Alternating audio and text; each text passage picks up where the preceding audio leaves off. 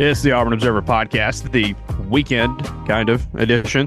Justin Ferguson here in lovely North Florida. We're recording this on Sunday. This will come out on Monday. Appreciate everybody listening, subscribing, reading, all that good stuff. We're gonna put this podcast out on Monday morning. Newsletters come back on Tuesday for those of you who are Observer subscribers, as I wrote towards the end of the observations on Sunday morning. Spending time with my grandparents here this weekend. Don't really get to see them a lot. So I appreciate all y'all for your kind words and your comments. Said a few of y'all said some very, very nice messages about that. So we are here to talk Auburn, Florida. We're here also to look ahead at what is going to be a very, very big week for Auburn men's basketball at home. And we'll get into some other stuff. Like I said, we're recording this on Sunday before the Super Bowl, so we're going to try to avoid any Super Bowl chatter because it'll already be out of place by the time we get here on Monday. But I can't do this alone. I got to have my tag team partners here. Six man tag match. Here we go. But there's three on one side. First up, Dan Peck of the Dan Peck Multimedia Empire. Dan, you have traversed the world, and looks like you're back in Auburn.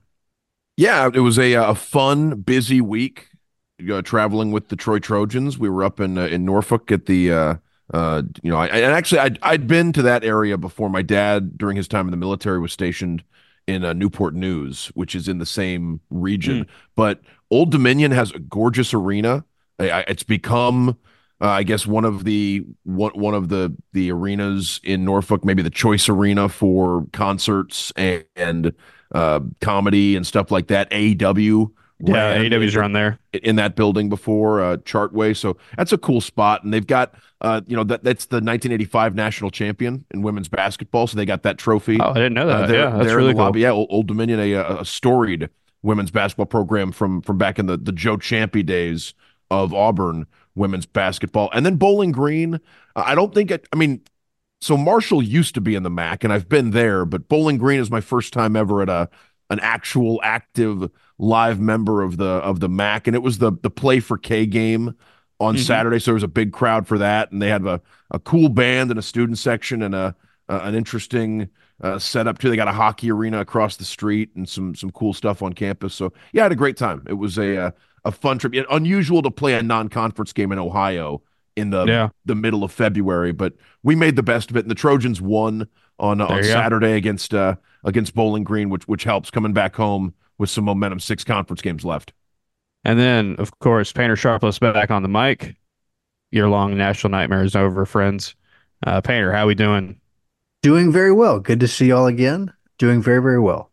Painter, you've got I'll say this time of year has been pretty busy for all of us, but you're trying to, I guess the best way to say it, it's Mardi Gras season, and you've folks who follow you can know you've been taking part in some events, everything, the revelry, you keeping it going down there. Yes, it's been fun to be around it, and I appreciate that they get time off for at least I'm sure some people do. I know it's probably not unanimous. Anytime like there's an event, there's a reason to give people some time to relax and spend time with family and friends. Huge supporter of that, whatever the cause. For the listeners, there is a full Zydeco band in the pit right now, stationed behind Painter, just waiting to start. But they have to be quiet while we're recording the show, but they're ready to get going again. And I think I saw Randy Newman too. I think I saw him there at the at the party as well. Yeah, later on in the show, we'll be joined by Trombone Shorty, and we'll get this thing really kicked off. Trent Reznor's going to try to call in. We're here to talk about Auburn basketball. Right off the top, no new football news that I'm aware of right now. This weekend's been pretty basketball heavy. We did talk about Vontrell King Williams on our last podcast and the kind of promotion for him to defensive tackles coach. A little bit of a rearranging there officially on the defensive staff. You got Josh Aldridge moving to edge, and then DJ Durkin coaching, inside linebackers. But that's pretty much the case, or pretty much all the case there for Auburn's defensive staff. Looking like things are pretty set. And then Auburn is starting spring practices at the end of February. They'll take a week off for spring break, and then they'll get right back to it. So it's coming up here in a couple weeks. We'll be having some football practices to talk about, and getting closer and closer to things starting to roll on that end as basketball hits their biggest run of the season. And A-Day is Final Four Saturday. Is that correct? I believe those two Yes. events are scheduled for the same day. Yes, not Masters Saturday, but Final Four Saturday this year. So keep that in mind.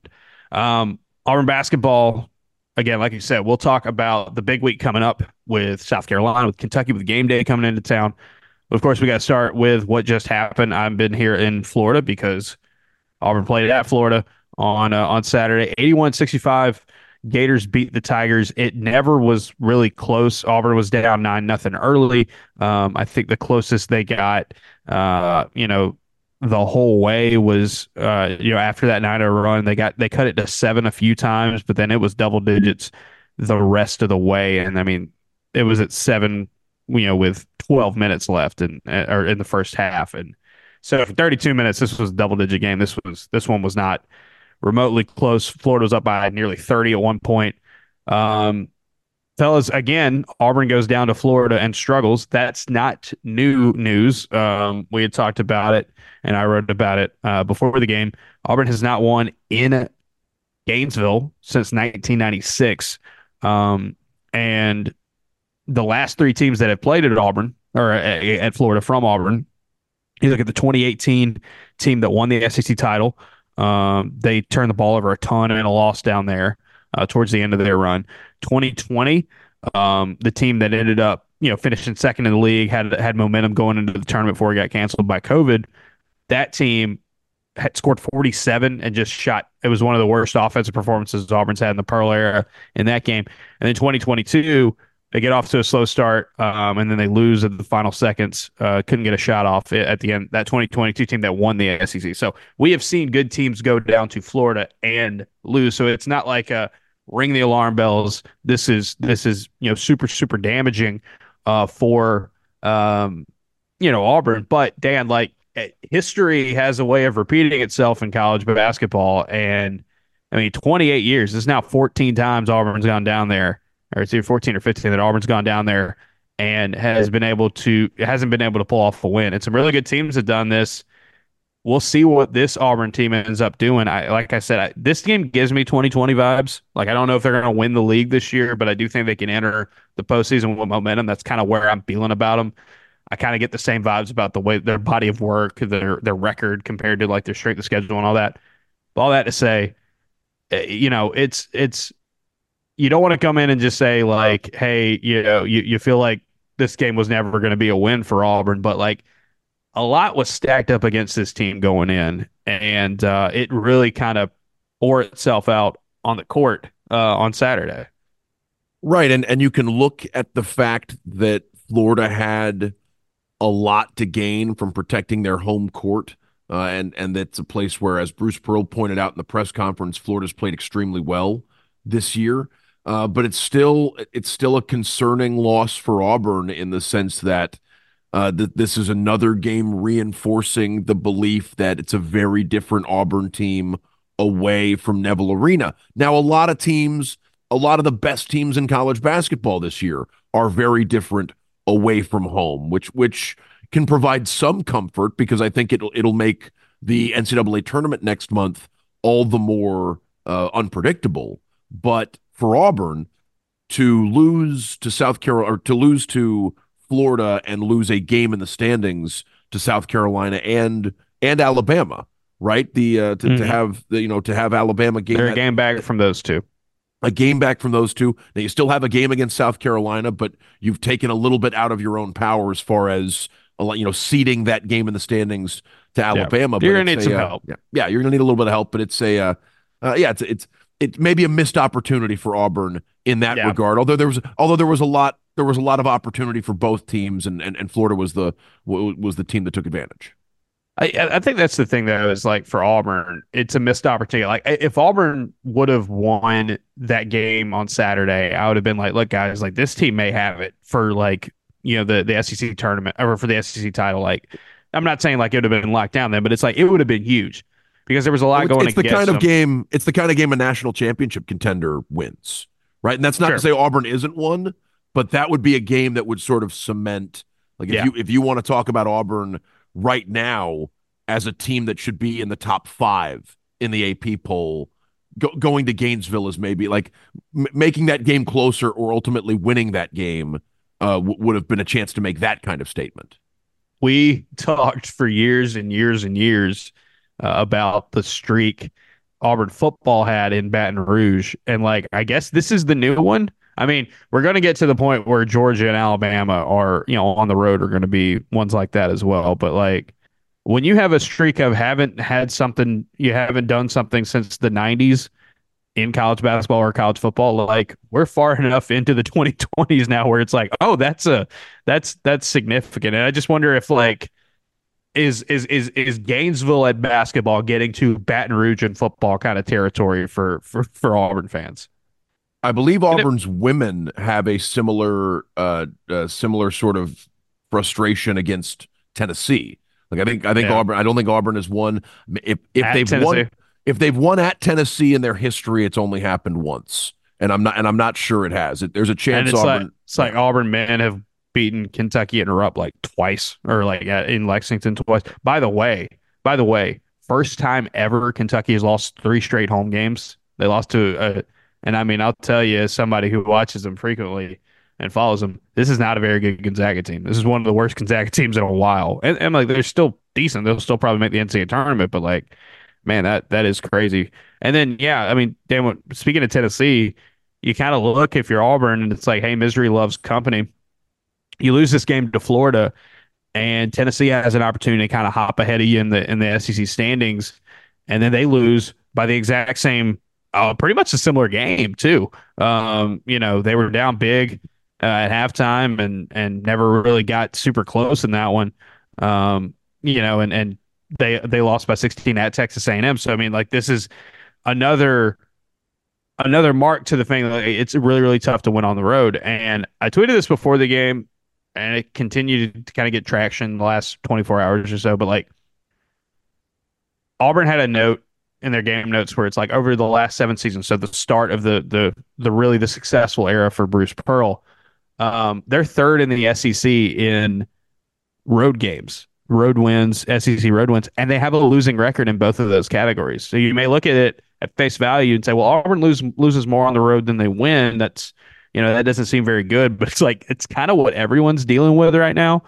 I think Illinois dropped one yesterday as well. Tennessee losing on the road, Auburn losing on the road. Like every weekend in college basketball, every week in college basketball, you're looking up and seeing ranked teams fall to these not ranked teams, but still pretty good teams at home and or on the road. And we'll talk about a lot of the why of this game and how it all kind of broke down for Auburn. But I want to say up front, and I wrote about this some on Sunday, you can't really dive into this game and how it went without addressing the fact that Florida looked like the fresher team for a reason in this one. Now, is it an excuse for the loss? No. Bruce Pearl said after the game he didn't want to take anything away from Florida. They were the better team. Auburn didn't execute. They didn't follow what they wanted to do in their game plan on offense or defense. They didn't play well, right? Bottom line. But I think part of the reason why the difference was the way it is, and maybe the difference why we're talking about a 16-point win instead of maybe a closer game, is the fact that Florida had an entire week to prepare for Auburn and they played Texas A&M, they had their bye, and then they got to stay at home, which is a tough bit of a break in the scheduling. Everybody in the SEC this year gets one of those midweek spots off, right? Except for, I think there's a couple of exceptions, like with what Kentucky did playing Gonzaga on the weekend. Auburn gets their off week their off date between the Kentucky game and the Georgia game. They go on the road, and Bruce Pearl after the game was like, "Hey, I think if you have an off week, an off date, you should probably be the ones traveling off of that." That's not how it worked. Florida had the ultimate example. Hey, you got a top 10 team in net coming to town. You've got extra rest, extra preparation. This could lock you into the NCAA tournament field for the most part. And they played like it and they won. And to Bruce's point, He said, I knew they would start well in both halves, Florida. I thought we would respond better. So it's not surprising that Florida got off on the starts they did, especially at home in a charged up game. But Dan, like it played an impact in this game. I think it played more of an impact of how the final score looked more than the result itself. But it mattered. It definitely mattered. And I think with you, especially when you think about Auburn's previous two games, right? Auburn had played that road game in Oxford and played so well in the second half. You carry that momentum and energy and adrenaline into the Iron Bowl of basketball on Wednesday. And yeah, I think whoever was going to play Auburn on Saturday, especially if it's a Florida team coming off of a bye week, they were going to have an opportunity to get Auburn at maybe you weren't going to get Auburn's best. Maybe it was, maybe Auburn was due for a letdown after a pair of emotionally charged games like the two that they just played against Ole Miss and Alabama. I am curious, Justin. I mean, it's the point guards. The box scores are unsightly, right? For Trey and Holloway in that Florida game. Did Florida's defense do anything in particular to bother the Auburn guards? Did you think they were, did they provide anything that other teams could try to emulate down the stretch? I think the big thing for this game moving forward is that the struggles they had in this game, you can't have them repeat, right? You hope that they're not a sign for something in the future. Let's look at the last two games. You can actually look at the last three games that Auburn won: Vandy, Ole Miss, and Alabama. One of the big reasons why Auburn was able to win all three of those games is because those teams did not have the front court to hang with Janai Broome and to hang with Jalen Williams. Florida, really tall, really long. This is a team that doesn't force a ton of turnovers. However, they're long. They really pressed. They doubled Janai Broome. They tried to limit his impact as much as possible. And Auburn's passing, and they forced a lot of tough passes. The inside out game wasn't working as nearly as well as it should, and it really just took the life. And then when Jalen Williams, we saw it again. When Jalen Williams struggles from the field, Auburn just has a hard time winning. That's just how it is at this point in the year, right? His scoring average is like nearly double in wins compared to losses. He hasn't hit a three in a game that Auburn's lost this year. Like he's very, very crucial to it, and we saw it in the Alabama loss, and we saw it in the state loss, and now we saw it in this Florida loss. They really need Jalen Williams to work, but this defense was really physical, and they really got after Auburn. They're a really good rebounding team. Auburn didn't get smacked on the boards too badly. They made up for it down the stretch and kind of evened it out. But it was the turnovers. It was the fact that Auburn looked like they weren't as physical, and that might have to have something to do with the freshness. They tried, but Florida held up well. They looked like the more rested team and the stronger team, and they just played better basketball on top of it. But I do think the Florida defense, because I asked Bruce about this a couple of times yesterday, and he was just like, I just think their length really bothered us. And we have seen this Auburn team get to tee off a little bit, especially on offense against smaller teams without as much length, without as much physicality. That was never going to be the case against Florida. And instead of it coming up as much in rebounding, it came up more in how Auburn was disrupted on offense. And again, it's kind of like what we had talked about after the state game, after the Alabama game as well. Just any loss we've seen from Auburn this year, they've been able to bounce back from most of them, but you don't want it to be a blueprint. And South Carolina coming up this weekend, or I'm sorry, later this week. South Carolina's not a big team. They've got size. They rebound the heck out of the ball and they play a really physical game. BP said it after the game. If you thought Florida was physical, if we thought Florida was physical, South Carolina's even more physical. And so you don't want that to be so disruptive because it is a grind. Because you come off of this game and now you have a few days off and now you go right back into South Carolina. And so it's like, it's going to be a test. It's going to be a grind. And you don't want to be the team that, hey, you can get disrupted with what you're doing on offense. And I thought Auburn was doing that a little too much. Wasn't strong enough with the ball, either with its passing or its ball security. And Florida used that extra length and that extra, strength to really get after them. There's not a ton of teams built like Florida, but there's going to be some teams coming up for Auburn that they have to play like that, and they got to be ready for it. And South Carolina is a team that I think people are still viewing with some skepticism because of how close a lot of their wins have been. But They it's can shoot the lights out. they can Some really of those play. guys Yeah, are. yeah, they can really play well. I mean, it's that's the coach of the year right now in the Oh, SEC. I don't know absolutely. how you'd argue against Mm-mm. the job that's being done there. Yeah, no, South Carolina, this was a team that was kind of dead in the water last year in year one under Lamont Pearson. This year, they're a contender. And like I said, not a tall front court. We'll talk more about the South Carolina game coming up. But Wasn't Missouri supposed to be better than South Carolina this year, according to yeah, like the yeah? Oh boy, right? Like I mean, that's I think Vandy was too. oh I mean, oh and 11 in Como in it's in it's conference rough. play. It Yeah, is it's real rough. But like this South Carolina team, not a huge front court. They don't have a 7 footer. They don't have multiple like 6'11s, 7 feet, 7'1" guys like Florida does. But they rebound the heck out of the ball and they play really physically. And you don't want that to be kind of a you don't want that to be the blueprint, right? Auburn in this game, they just did not do the inside out stuff that they wanted to do. Janai Broome only had 1 assist. Jalen Williams didn't have a counting stat other than points and turnovers. It was just a rough game for him, and it's hard for Auburn to win. Like Auburn is at its best when both of those guys are clicking, and they took away a lot. Like they doubled and they put a lot on Janai Broome, and he ended up finishing a little better in the second half, and so did Jalen down the stretch. But um, they really put an emphasis on Janai, and so Auburn had to have other people step up and play well, and you just didn't really get that, especially from Jalen Williams and the other starters. and that's a game where your 3 pointers probably have to fall because Got to, yeah, getting stuff inside when Florida's doing a good job against your front court and the Florida guards are bigger than your guards, it's going to be tough to get stuff inside. I saw the quote from Bruce after the game, sort of lamenting how many times the guards drove and tried drove to and get got blocked.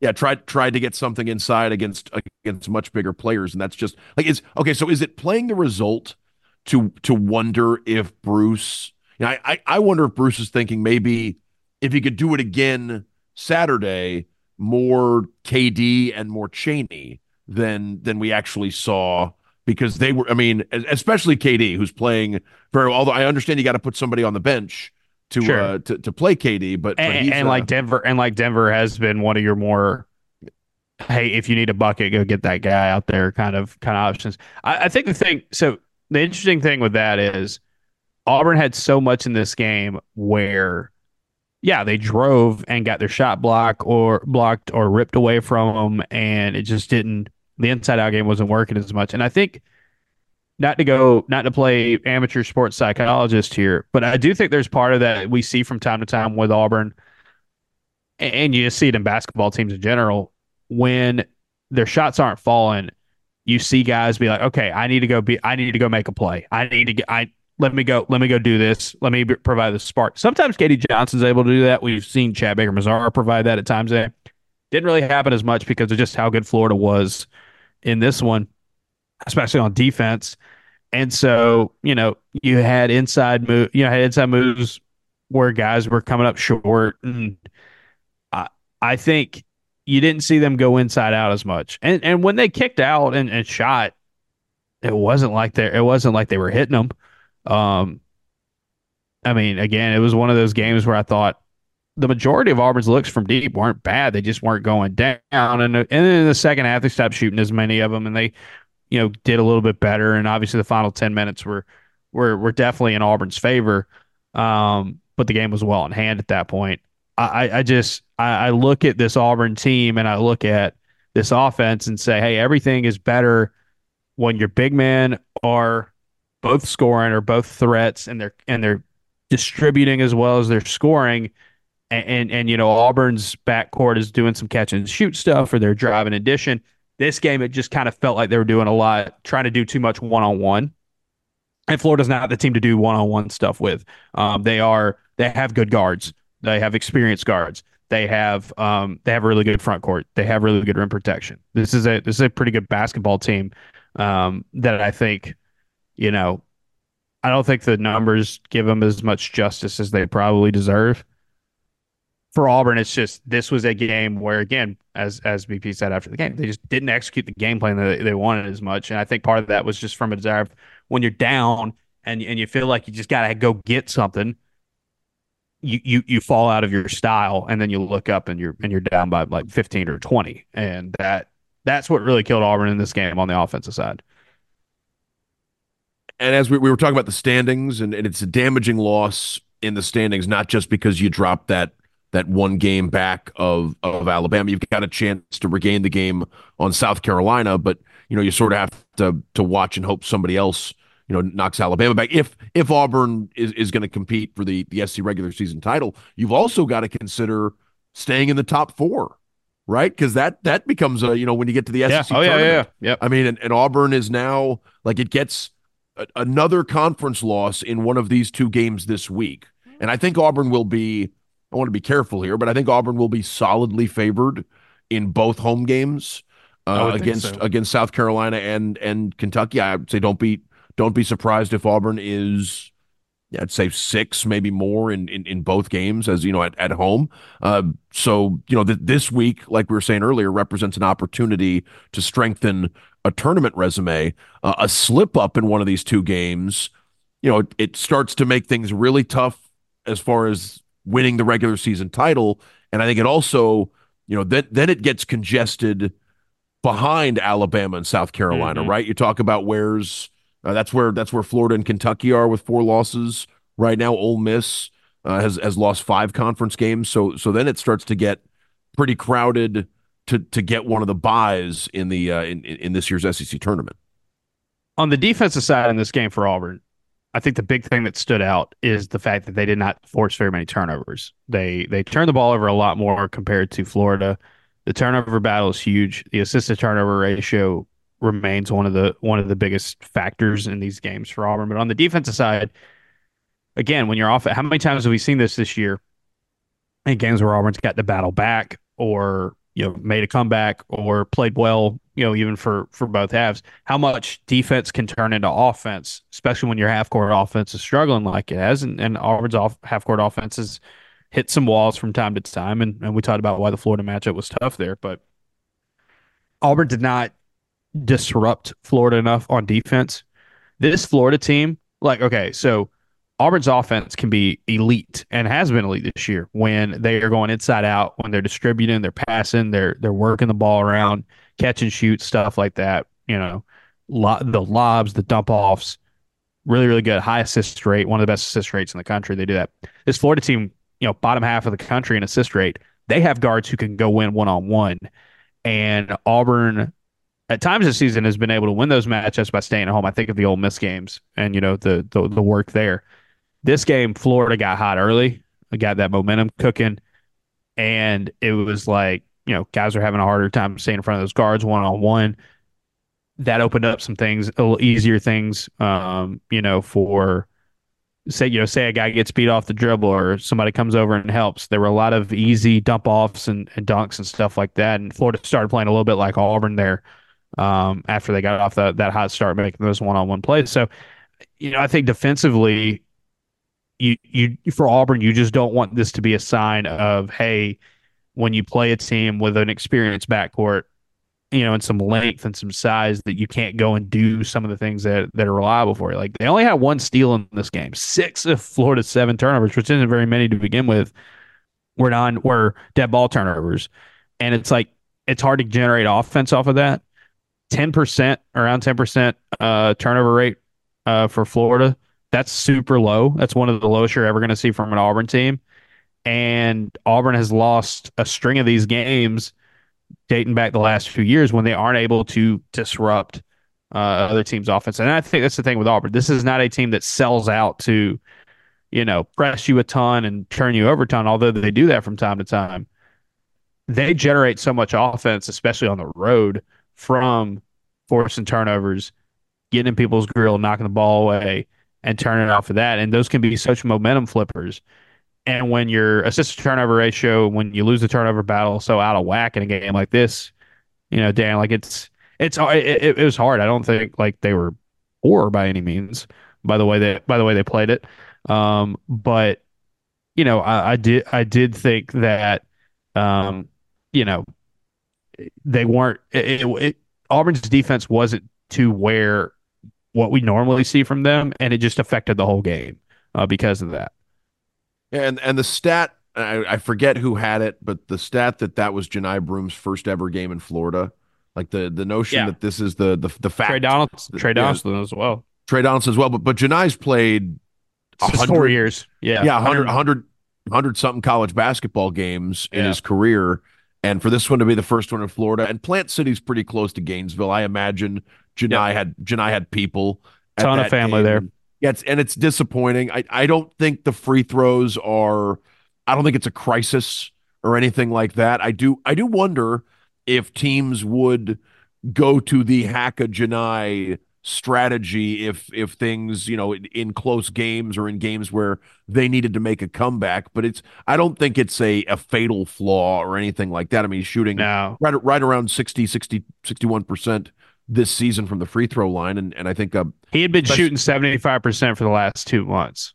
Like he had a slow start and then was really hot. And then this past game really hurt those averages. But like really and since he's the App yeah, State game, he had been a lot better from the line. and he's valuable enough at all the other things he does that I don't think it's, oh well, you pull him off the floor in crunch time because you're No, worried teams no. are gonna target him for free throws or anything like that. But I'm sure he'll tell you, he's got to he's got to do better than 1 for 8.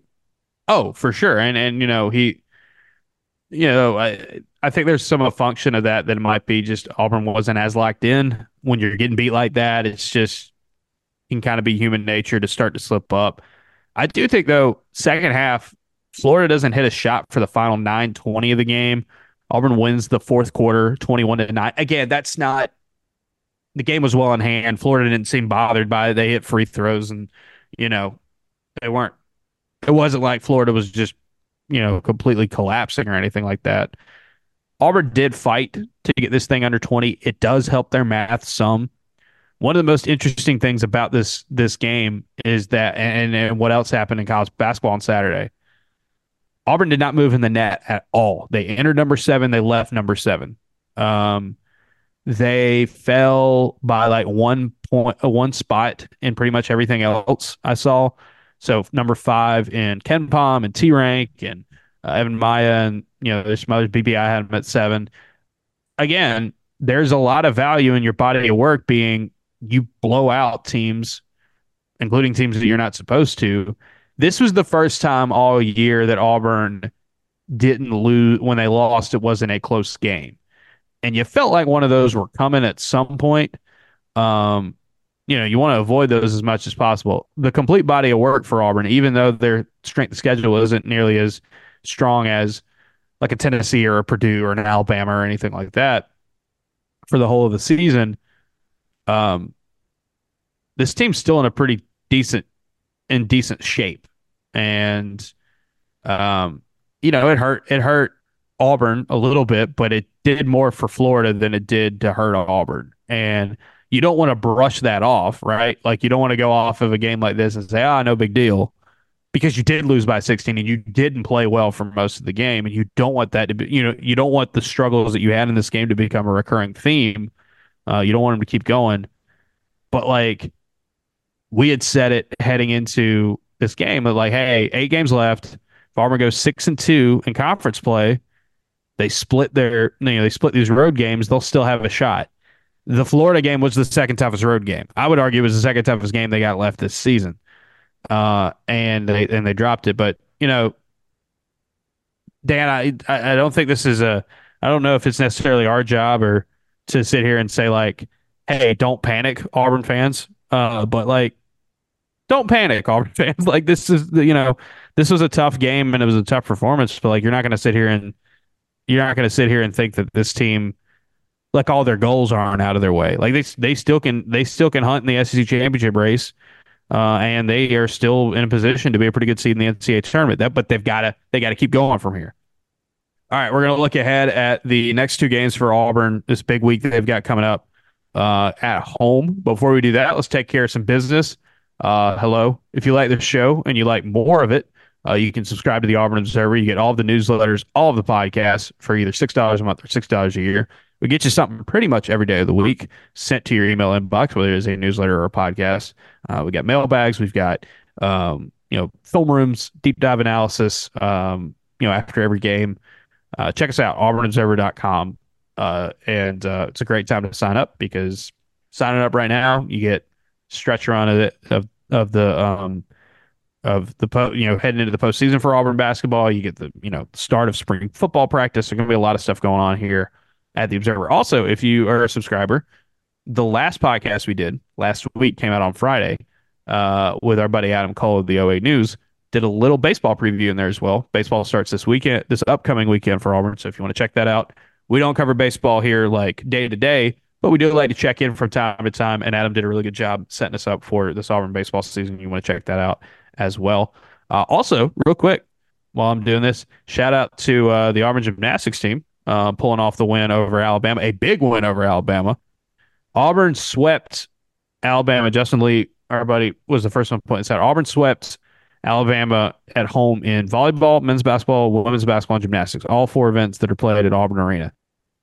Neville Arena, man, it's become a place where the women's basketball crowds are getting up and becoming a bigger factor in games, which is really cool to see.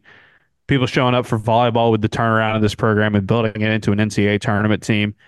Auburn basketball has always had this. And then, it's one of the hottest gymnastics tickets. Even without Suni Lee, it's still, one of the hottest gymnastics tickets in the country. So it's a great environment for sure. Painter, how else can the folks at home help us out? Please rate, review, and follow the show wherever you listen to your podcast. Helps us out a ton. Really, really appreciate all of you who do that. Thank you, as always, for the comments and the kind words and the feedback on the podcast, as well as the newsletters.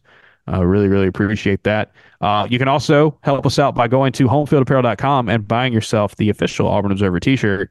You can buy that. Just go to homefieldapparel.com, search Auburn Observer, and you can get that. You can also get a lot of really good stuff, Auburn-related, basketball designs, football designs, baseball designs. There are just university-specific stuff. There are bomber jackets, there's hoodies, T-shirts, sweatshirts, hats, joggers. The most comfortable stuff you're going to find anywhere with the coolest Auburn designs you're going to find anywhere is at homefieldapparel.com. Promo code Observer23. We're still running that promo code, I believe, still works. 15% off your very first order at Homefield if you use that upon checking out. But yeah, get all the good stuff from homefieldapparel.com. All right, fellas, this week becomes a pretty big one here for Auburn. Dan, when we talk about this SEC title race and what happens moving forward, it did feel like any scenario that has Auburn winning a title, raising a banner, having a share of something, at least at the end of the year, comes with going undefeated at home. And Auburn is still undefeated at home. They've beaten some really good teams at home. They're a different animal on the road, as we have seen. But man, this is one of the biggest weeks I can remember coming into it, when you see how good South Carolina's been. And then, of course, Kentucky and College Game Day and all that fanfare. This was going to be the case even without the Florida. Even if they had beaten Florida yesterday, this would still been the case. But this becomes a pretty critical week for Auburn in the friendly confines. It does, and South Carolina and Kentucky have a lot to gain as well, but we've seen how tough it is to win on the road in the SEC this year, and both of those teams are now tasked with winning at Auburn Arena or Neville Arena. So you've got the South Carolina, who's what's the win streak up to? 5 or 6 games now in league play, but they had that 7. Really, they're at 7 now. It's up to 7 straight. So, yeah, and they had that really unsightly loss earlier in conference play to Alabama, got away from them, and Alabama rolled. That's something I think if you're South Carolina, there's in the back of your mind, you could be running into another freight train if the game doesn't start the right way. I mean, you've seen teams get drummed on the road in league play. So yeah, for South Carolina, I would think that this is a game where both teams are. It is imperative to get off to a fast start, because if you're South Carolina and you find yourself down double digits in the first half, are you going to be able to face down this team in that Neville Arena crowd? And then for Auburn, this is a chance to put the Florida game behind you. A slow start only compounds some of the stuff that buried you in Gainesville. Yeah, let's take a look at this South Carolina team, and the word is balance. First and foremost, this is a team that the rankings, like the metrics, aren't crazy about. KenPom and net and stuff like that. It was because of their non-conference schedule, although they do have a couple of really good wins on that non-conference schedule, or solid wins for sure. But top 50 offense, top 50 defense. This is one of the slowest paced teams in college basketball this year. They are 349th in the country in average possession length, but they take care of the ball. They get second chance opportunities a ton, and they shoot it particularly well in conference play. They have been able to, crash the boards and just play a really good brand of basketball where it's just they don't get themselves in trouble a lot. And that's the thing with the South Carolina team, is that they're going to try to slow it down. They're going to try to play this game at their pace. For Auburn, can they crank up some turnovers? South Carolina's had a couple games here recently where, on the whole this year, they've been good at taking care of the ball, but they've had a couple games here recently where they've had some turnover issues. Auburn's got to get back to being disruptive on that end of the floor. We know how much easier that is to do in Neville than maybe away from home, but the South Carolina team shares the ball. They're 15th in the country in assist rate, 41st in three-point rate. Meaning they take a lot of those threes. They remind me a lot like Lamont Paris. It's not surprising. Lamont Paris gets to the South Carolina job by what he did at Chattanooga, taking a struggling team and taking them to the NCAA tournament with the same kind of play, where it's like they pass it well, they share it well, they limit possessions, they value the ball, and they take a ton of threes and hit. Like, it is kind of a very small school type of attack, but he's doing it with our conference level talent right now. And they've got some guys that are ripping the ball right now. Miles Stute, who was a transfer from Vandy, he's shooting 40% from deep this year. Talon Cooper is shooting 45%, 46% if you round up this year. One of the best overall shooters in the country. A guy who played with Janai Broome at Morehead State and is transferred from Minnesota and is now at South Carolina, one of those two-time transfers. Talon Cooper, it's like him or Reach. Like I answered in the mailbag the other day, Dan, about like comparing Dalton Knecht to Jalen, and I was looking at it, and it was like you can make a real argument that Auburn had the best front line in the country, definitely the SEC. You could say, hey, Jalen's power forward. If you did a 5-man all SEC lineup right now, you'd say, hey, power forward is going to be Jalen Williams, center is going to be Janai Broome, one of your wings is going to be Dalton Knecht. You're going to have Mark Sears at the point. It's either Reed Sheppard or Talon Cooper at the other guard spot for the South Carolina team. And like I said, Lamont Paris has got a team now where he's got more and more talent to come in, like experienced, certified power conference talent, still playing that style that made him, such a good, small school coach. And they're a tricky team. It is a very unique brand of basketball they try to play, and it is working really well because a lot of really good teams have fallen to them here in SEC play. You mentioned that they're patient too, right? Like their willingness super patient. Yeah, their willingness to play deep into the shot clock for a great shot is something. I watched them play Clemson back in the non-conference. They had Clemson on the ropes at Clemson. It was South Carolina's first loss of the season because Clemson rallied in the last 10, 12 minutes of the game. People didn't really take notice of the game at the time because neither of the teams were on the national radar. But now Clemson is maybe the third best team in the ACC behind Carolina and Duke.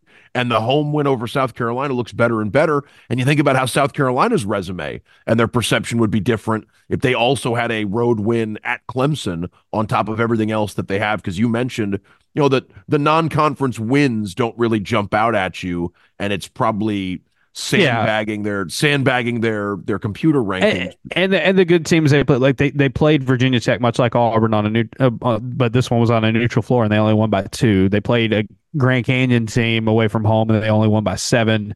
They did lose to Clemson. Didn't really crush a lot of these. And that's the thing with South Carolina. You said it, Dan. Though, like the South Carolina team hasn't really hammered a lot of teams this year. They've had a lot of close games, but like there's value in that. That's a team that doesn't get rattled. The funny thing is, Do you know the biggest win South Carolina has in SEC play right now is I would like in think terms it's of what do like in you, terms of point spread, oh, I was like going to say or like margin of Tennessee's victory? probably at Tennessee's probably their biggest win, but not Sure, like sure. not by But margin of margin. victory, margin of victory, their biggest win this year is 17 against Kentucky at home. Like they didn't beat Vanderbilt as bad as they beat Kentucky. Now I know it's only 2 points, but And still.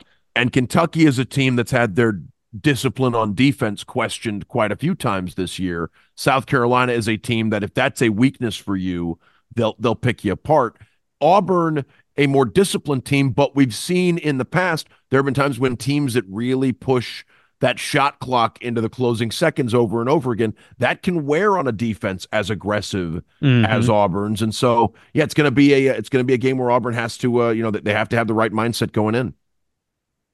Yeah, they've got. I mean, and I mentioned Taylor Cooper, Miles Stute that have been playing really well here recently, but Michi Johnson, an experienced guy that they picked up from Ohio State a couple years ago. He's off. He's having a really really good year. He's a guy that you'll see get to the free throw line a lot and convert. Solid 3-point shooter. Good slasher at 6'2". BJ Mack, a big guy, 6'8", 270. They got him from Wofford. He is a guy that they work the ball in down low with, and he can be a foul magnet as well. They go inside out with him. This is a team again that is going to give Auburn. They're just going to be different. And for the Tigers, it's like, hey, can you speed them up? Can you hurry them? Can you rough them up? Can you disrupt them on the defensive end of the floor, and get some of those easy shot opportunities? Because what South Carolina is going to do is they're going to want to work the ball late in the shot clock, and they're going to want to really test the discipline of this Auburn defense. Um, and Auburn can't afford a game again where, especially one where it's going to have probably less amount of possessions as usual, because South Carolina doesn't like to play fast. You got to be able to turn your defense into offense, and they did not do that against Florida. And Florida took advantage of that by just keeping them ahead the whole time. Defensively, the South Carolina team, really has some good metrics to them this year. They're third in the league right now in effective field goal percentage. They're first in free throw rate. They don't foul a lot. Number 3, 3-point defense. Number 2, 2-point defense. They don't get a lot of blocks. They don't get a lot of steals. But they make you earn everything. They run you off the 3-point line. This is going to be a game where Auburn's front court, again, I think South Carolina's got one 7-footer they bring off the bench. Most of their guys are 6'8", 6'9". Auburn's going to have a height advantage, but South Carolina is physical, and they play a tough brand of basketball on defense. They're going to want to rough you up. Auburn's been better at home with these guys. Obviously, they're undefeated. But I think about like just kind of that inside out game again. Um, you know, this is a game where you have to pick yourself up and, pick yourself off the mat, dust yourself off and go back to work, because Florida really got you in the physicality. They were the fresher team. South Carolina won't be fresher than you, but they got a comfortable win against Vandy, and you're coming back home. Um, this is just a real big, like, how do you respond moment for Auburn. And this South Carolina defense, I would expect the South Carolina defense to do a lot of the same stuff that Florida tried to do against Auburn's front court.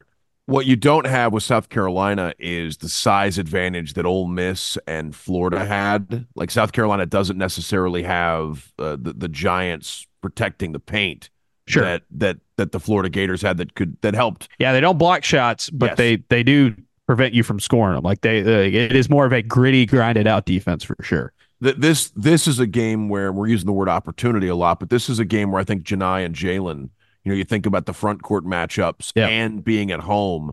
Like this is a game where, if South Carolina can hold Auburn to, whatever, I don't know Auburn's average points in the paint this season, but if South Carolina can keep Auburn under that, you would think that, it's got to be a huge win for South Carolina. Not that they're going to win the game if they do that, but that would be a huge win for South Carolina, considering that the game's at home. And you'd think that both Janai and Jalen are looking to bounce back after Saturday.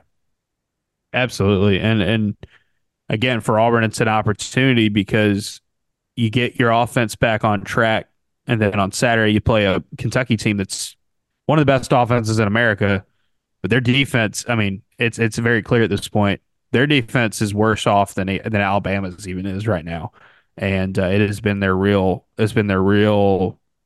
It's a real problem for them. They can score in bunches, but you got to get your confidence back. You got to get your momentum back if you're Auburn on the offensive end. And I just go back to Jalen Williams and Janai Broome. How do they bounce back? How do you know? Again, I don't think Janai played terribly, and I know Jalen hit some shots there down the stretch, but I think for this Auburn team is just you had a really good game from Chaney Johnson. We hadn't said Chaney Johnson. Chaney Johnson played a phenomenal game, and I think Chaney's continued to be a guy that gives you a spark and hustle. He, isn't a guy who's had to log a ton of heavy minutes, so I think he helps to be in kind of bouncy and bring that energy. You gotta get it from more of those guys, and I would expect Auburn to shoot better at home. I would expect Auburn to get more production from their backcourt at home. But yes, this is a bounce back opportunity, and if you can do that, you can set yourself up pretty well for a game against Kentucky, where even though Kentucky is struggling right now, comparatively speaking, and isn't a major SEC title contender at the moment, they can still get into it.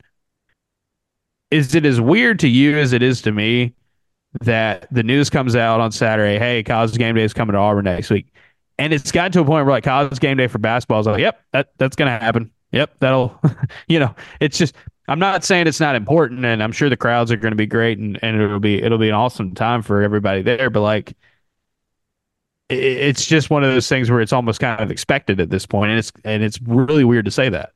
And it's easy for us to forget that there are thousands of new students at Auburn every year that weren't around the last time College Game Day came, and and there are students who enjoyed themselves the last time. So I think it'll be what's become. It's like the Sports Illustrated curse now, right? Like it feels like game day's picking teams that are losing that Saturday after they choose them. Like Auburn is announced as the game day site for the following week, and then they lose. I think the same thing happened to Arkansas when they were announced as the site for game day. Yeah, that was wild. That was wild that they were even chosen. Yeah, that was. I mean, I guess that was the. No, I can't explain that one other than maybe they. Well, I mean, it was Arkansas, Kentucky, which is a. As a name sounds good, but whatever. But no, I think it'll be should be an exciting time. And Auburn, Kentucky is always such a it's such an event that this should be you started the show saying this is one of the bigger weeks for Auburn men's basketball, considering the two opponents they're playing. There still haven't been. It's crazy to say this, but there still haven't been that many top 25 versus top 25 SEC games in Neville Arena, in its history, and there are going to be two of them this week. There'll be two of them this week, and you've already had a couple this year. It's actually. I say that, is Kentucky going to stay in the top 25? Weren't they in the low teens?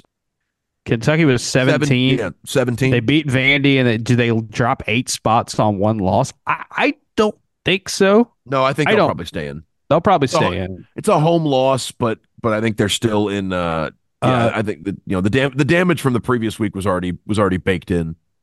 Yeah, they're just inside the top 25 in net, and they're outside of the top 25 in a lot of things. Like this Kentucky team is not what we thought. Like it has felt like when you look at the SEC title race, it just somehow South Carolina has replaced Kentucky in what we thought it was going to be at the beginning of conference play. In terms of hey, Auburn's going to be in it, Alabama's going to be in it, Tennessee's going to be in it, and here's South Carolina. And not Kentucky. It's been South Carolina. And Ole Miss, who almost beat South Carolina in Columbia this past weekend, that ends up being a one possession game at the end. Ole Miss is the opponent in Rupp on Tuesday night. And so Kentucky's got to figure out a way to solve this losing streak, and they got to do it with Ole Miss coming to town, a team that has been somewhat fearless in the way that they've taken to these road games, because they don't have much to lose. Like they're going in trying to. I mean, they could play their way into the top 4 potentially if the and solidify their tournament position. But that's a scary opponent to have when you got a home losing streak going. And going back to something we said towards the beginning of the show, Ole Miss coming off a bye. Ole Miss got a whole week to prepare for Kentucky, so that'll be an interesting case. Hey, before we go, I wanted to have this discussion. I don't know if you guys saw this. Did y'all see what Rick Barnes said after the game? After the A&M game. So A&M beats Tennessee, and uh, afterwards, Rick Barnes. I don't know if he was asked about this. This is a quote from a tweet from a Texas A&M writer. It says Tennessee coach Rick Barnes said Texas A&M fans should not have chanted overrated at the end of the game. To paraphrase, he said, if the Vols are indeed overrated, they are diminishing their own team's win. It's always like that's something that I've always said, like, hey, don't chant overrated because that makes you look like it's not that big of a deal. But to hear a coach who lost a game say that and be like, hey guys, hey, don't, you know what? If we did suck, you wouldn't want to beat us. Like it's so like there's so many times where I hear something from like either Rick Barnes or like an older coach like that where like I get where he's coming from, but like I don't think he even remotely thinks about what that's going to look like to the outside. Yeah, I don't think fans are playing chess in that moment. I think they're just sort of, trying to get at you by And apparently pointing. A&M fans have said that they were chanting that at Dalton Connect, who I don't know what his final line was for that game, but yeah, like even still, I love the hey guys, hey.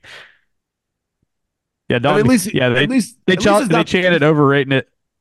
They chanted overrated at Dalton Connect. Dalton Connect went 6 of 11 from deep and had 22 points.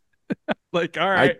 I think Dalton Connect is properly rated. I just want to say, I think that's about he's rated about where he should be as the leading contender for SEC Player of the Year at the moment, and a guy just having bonker season. It's not as bad as the horns down thing.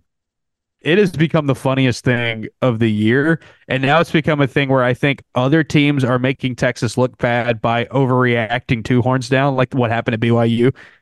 I mean, you would think it was like them chanting something awful. Like, like you had the you had the thing the other day where Bruce Pearl was like, "Hey, the crowds are great. We love the rivalry, but like let's not go nuts with the language in the games." And that was reading between the lines. That was just like firmly the "FU Auburn" chant at Alabama. Like that was all that was. Like I'm Texas folks react to the horns down like that. Like people are like saying something vulgar or explicit at them, and it's hilarious to me, to the fact that obviously the Big 12 likes just said, hey, you get penalized if you do that if you're a player. Like that's insane. Like that's I can't think of any other like team that would ever gotten treated like that. And it's like, all right, get ready for the SEC, fella.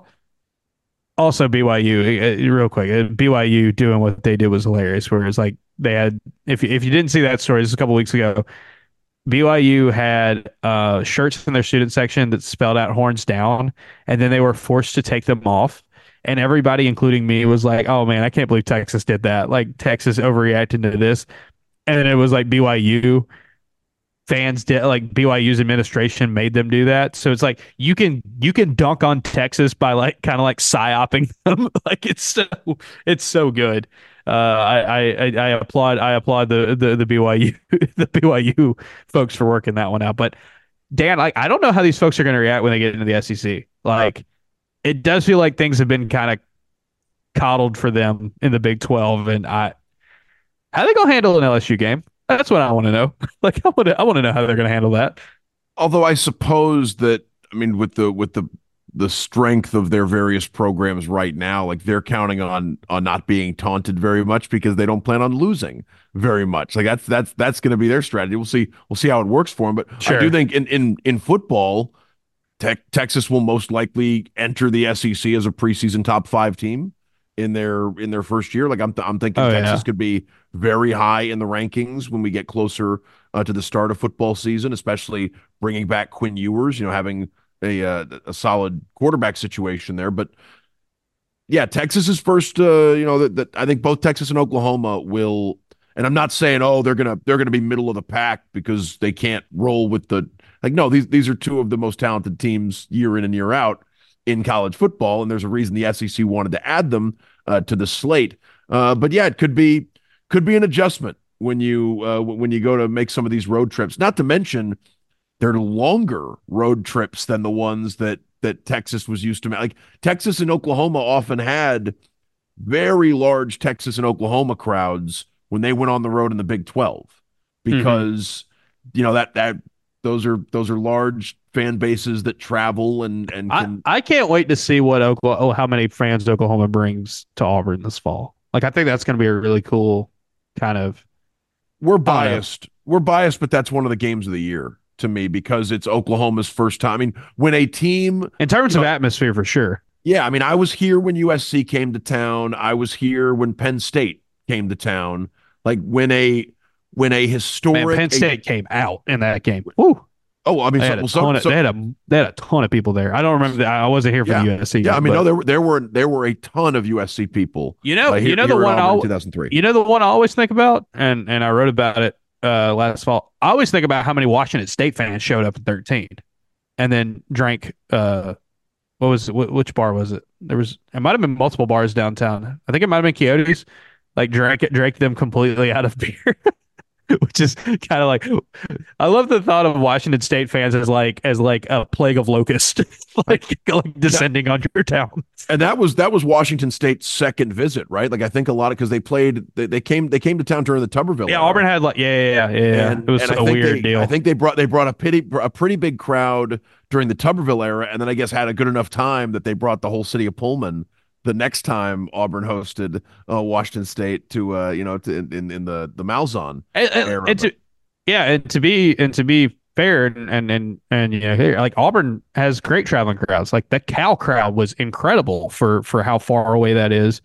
I've seen some really good basketball crowds in the last few years where they go crazy for places very far away from Auburn. I was just about to ask you what have the road crowds been like for men's basketball this year, because you've been able to go to all these road games. Yeah, what's it as big for the Florida one? And I think part of it is just because I did not realize until going there again that Florida's arena is only 1,000 seats bigger than Auburn.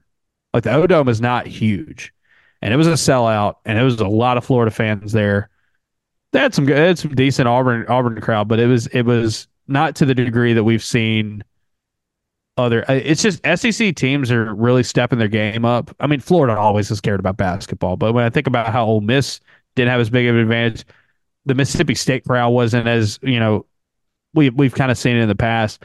Those non-con games though, and some of those neutral site games, I think, where you saw Auburn really shine. Obviously, the Alabama game is always a big one. I'll be interested to see what the Georgia game looks like, especially with Georgia starting to fall off a little bit right now. But yeah, those crowds have been really, really good, and it's going to be interesting because I don't think we've talked about this enough. But this football schedule coming up in 2024 it's such a peculiar schedule, and not just because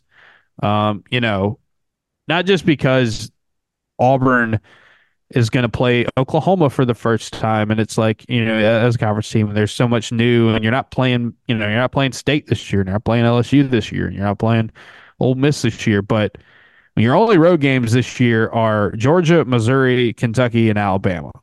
That's it, and it's such an odd schedule that I'm sure we'll talk about it on end for a while, but it just does look like it's gonna be a strange one, especially when it comes to the crowds. Like, what does the crowd look like?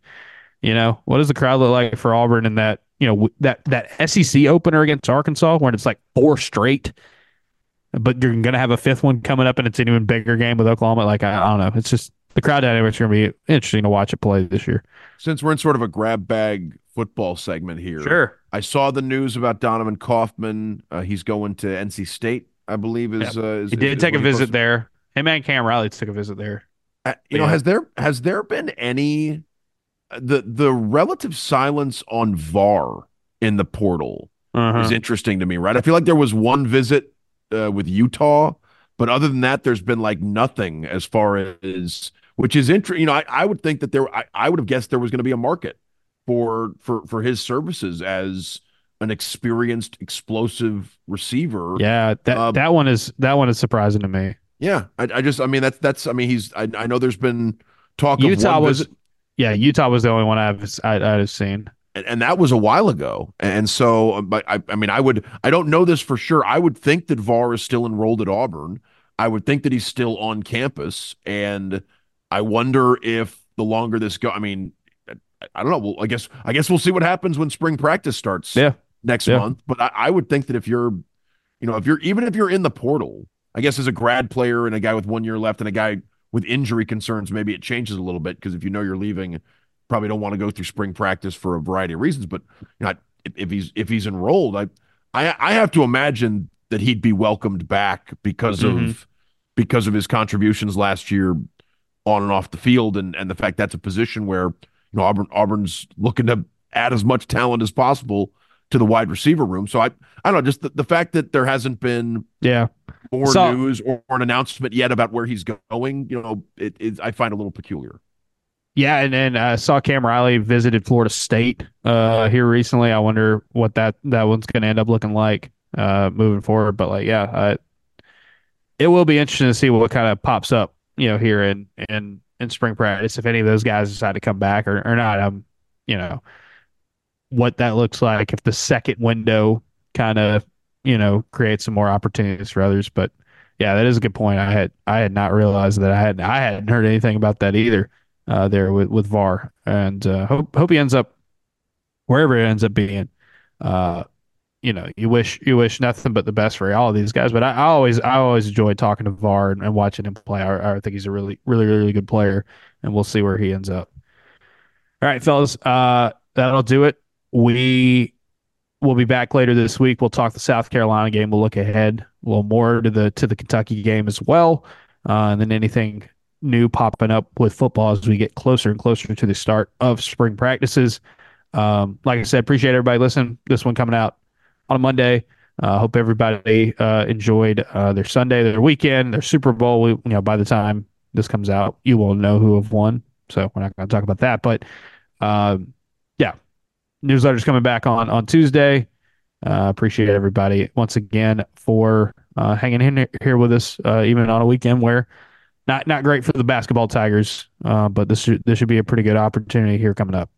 I got a halftime show. I mean, I guess by the time people hear this, so Scout's Honor, Painter, is there a song Usher has to do at the Super Bowl halftime show? Is there like a do you can you I mean is it because he's your halftime artist. He'll probably bring out special guests. I have an answer in mind, but I'd like to know I'd like to poll the room here on a song you expect Usher that you're sure Usher will perform in his in his Super Bowl halftime show. Well, the one that's staring you in the face is yeah. I mean, that Yeah, one's just so obvious. I mean, it's a hit today. Do you ever see those videos online where like a teacher will play the music for the kids and the kids will react by writing what they think on a note card? A lot of the music that they choose doesn't necessarily age well, but that to me seems like a song that no matter how old you are, it's just an absolute, oh, it's such a good time. And has such a distinct beginning. And basically the same beat as Petey Pablo's Freak a Leak, which you could also, Petey Pablo could show up. And I believe the story is that Lil Jon sent both guys the same song. And then they had to sort of argue over who gets to use the beat. And they changed the Freak a Leak beat just enough to where it's not actually the same song anymore. But I think Yeah and Freak a Leak were originally recorded on the exact same the exact same Lil Jon track. Dan, would you have been too old to have ever owned a Now That's What I Call Music CD? When my first job at the radio station, first job at a radio station back in Northwest Florida, we were sent, we used to get promotional copies of albums from the record labels, and we would get just crates of Now That's What I Call Music CDs to give to people as prizes or at live broadcasts and things. And yeah, I would I'd have one or two in the car. And I never bought one. I could say that I never went when I would go buy CDs or That was those were albums of artists that I liked. I wasn't buying Kids Bop compilations or now that's what I call them. Like that wasn't my flavor. But This the makes me wonder if Kids Bop has ever done an Usher cover. I hope so. Love in this club. DJ got us falling in love again. Kids Bop. That's what we're going for. Like you remind me or you don't have to call. Like I think I guess he could bring out Alicia Keys and do My Boo. Like are those Yeah, like, that was I was thinking. I mean, like, because I think Nice and Slow or My Way are maybe two. Although My Way's a great song. Like that was sort of the first. That was one of the first huge Usher songs, and so maybe he dips all the way back into the late '90s with some of the stuff that first put him on the map. I got a question for both of y'all, and it's if you got to pick who did the Super Bowl halftime show, who are you going with? And this is just for your personal enjoyment only. We don't have to care about the mainstream appeal. Like where you would just say like, I want to hear an entire, how long is the Super Bowl halftime show usually? Like what, 15 minutes? 10 to 15 minutes. 10 to 15 minutes. So like a best of, like you're gonna hit all the hits. Who are you going with? I still think, I mean, it's so tough for one artist. I thought the Dr. Dre approach was like, I thought that halftime show was a masterpiece with, you had 4 or 5 artists connected through a city or a record label or working with the same producer that all come out and do 1 or 2 of their hits.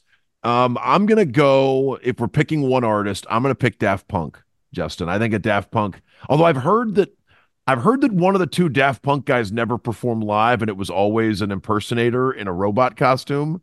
Like one of the 2 guys, someone told me that story at a party in Los Angeles and I've chosen to believe it, that one of the 2 guys in Daft Punk had really bad anxiety and didn't like performing live. And so whenever you saw Daft Punk on stage, one of the 2 guys was a real DJ from the group and the other one was just like a dancer friend of theirs who pretended to be playing the music. So I want Daft Punk and everything that entails with the robots and the collaborators and everything else.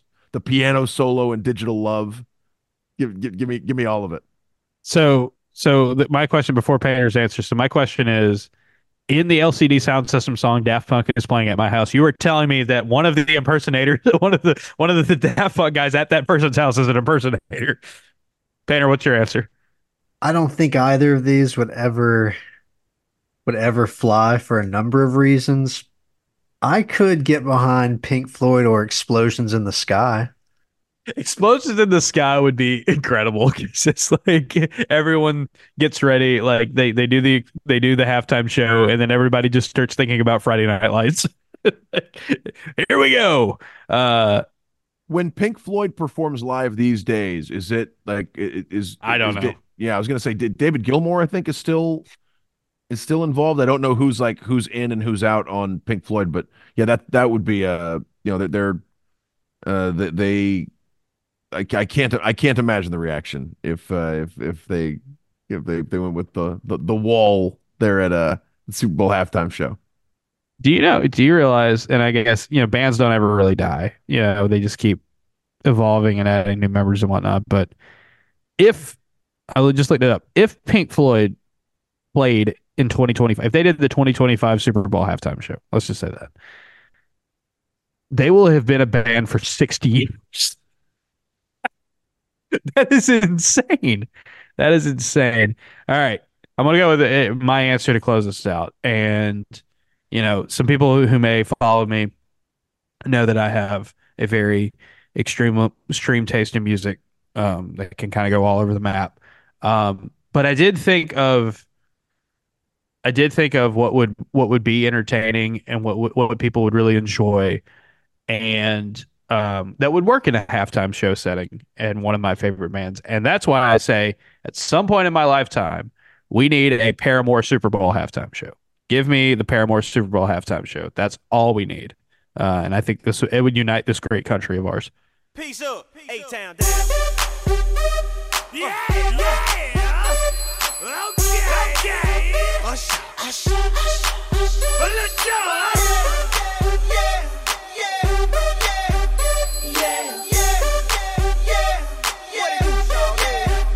go. In the club with my homies, tryna get a little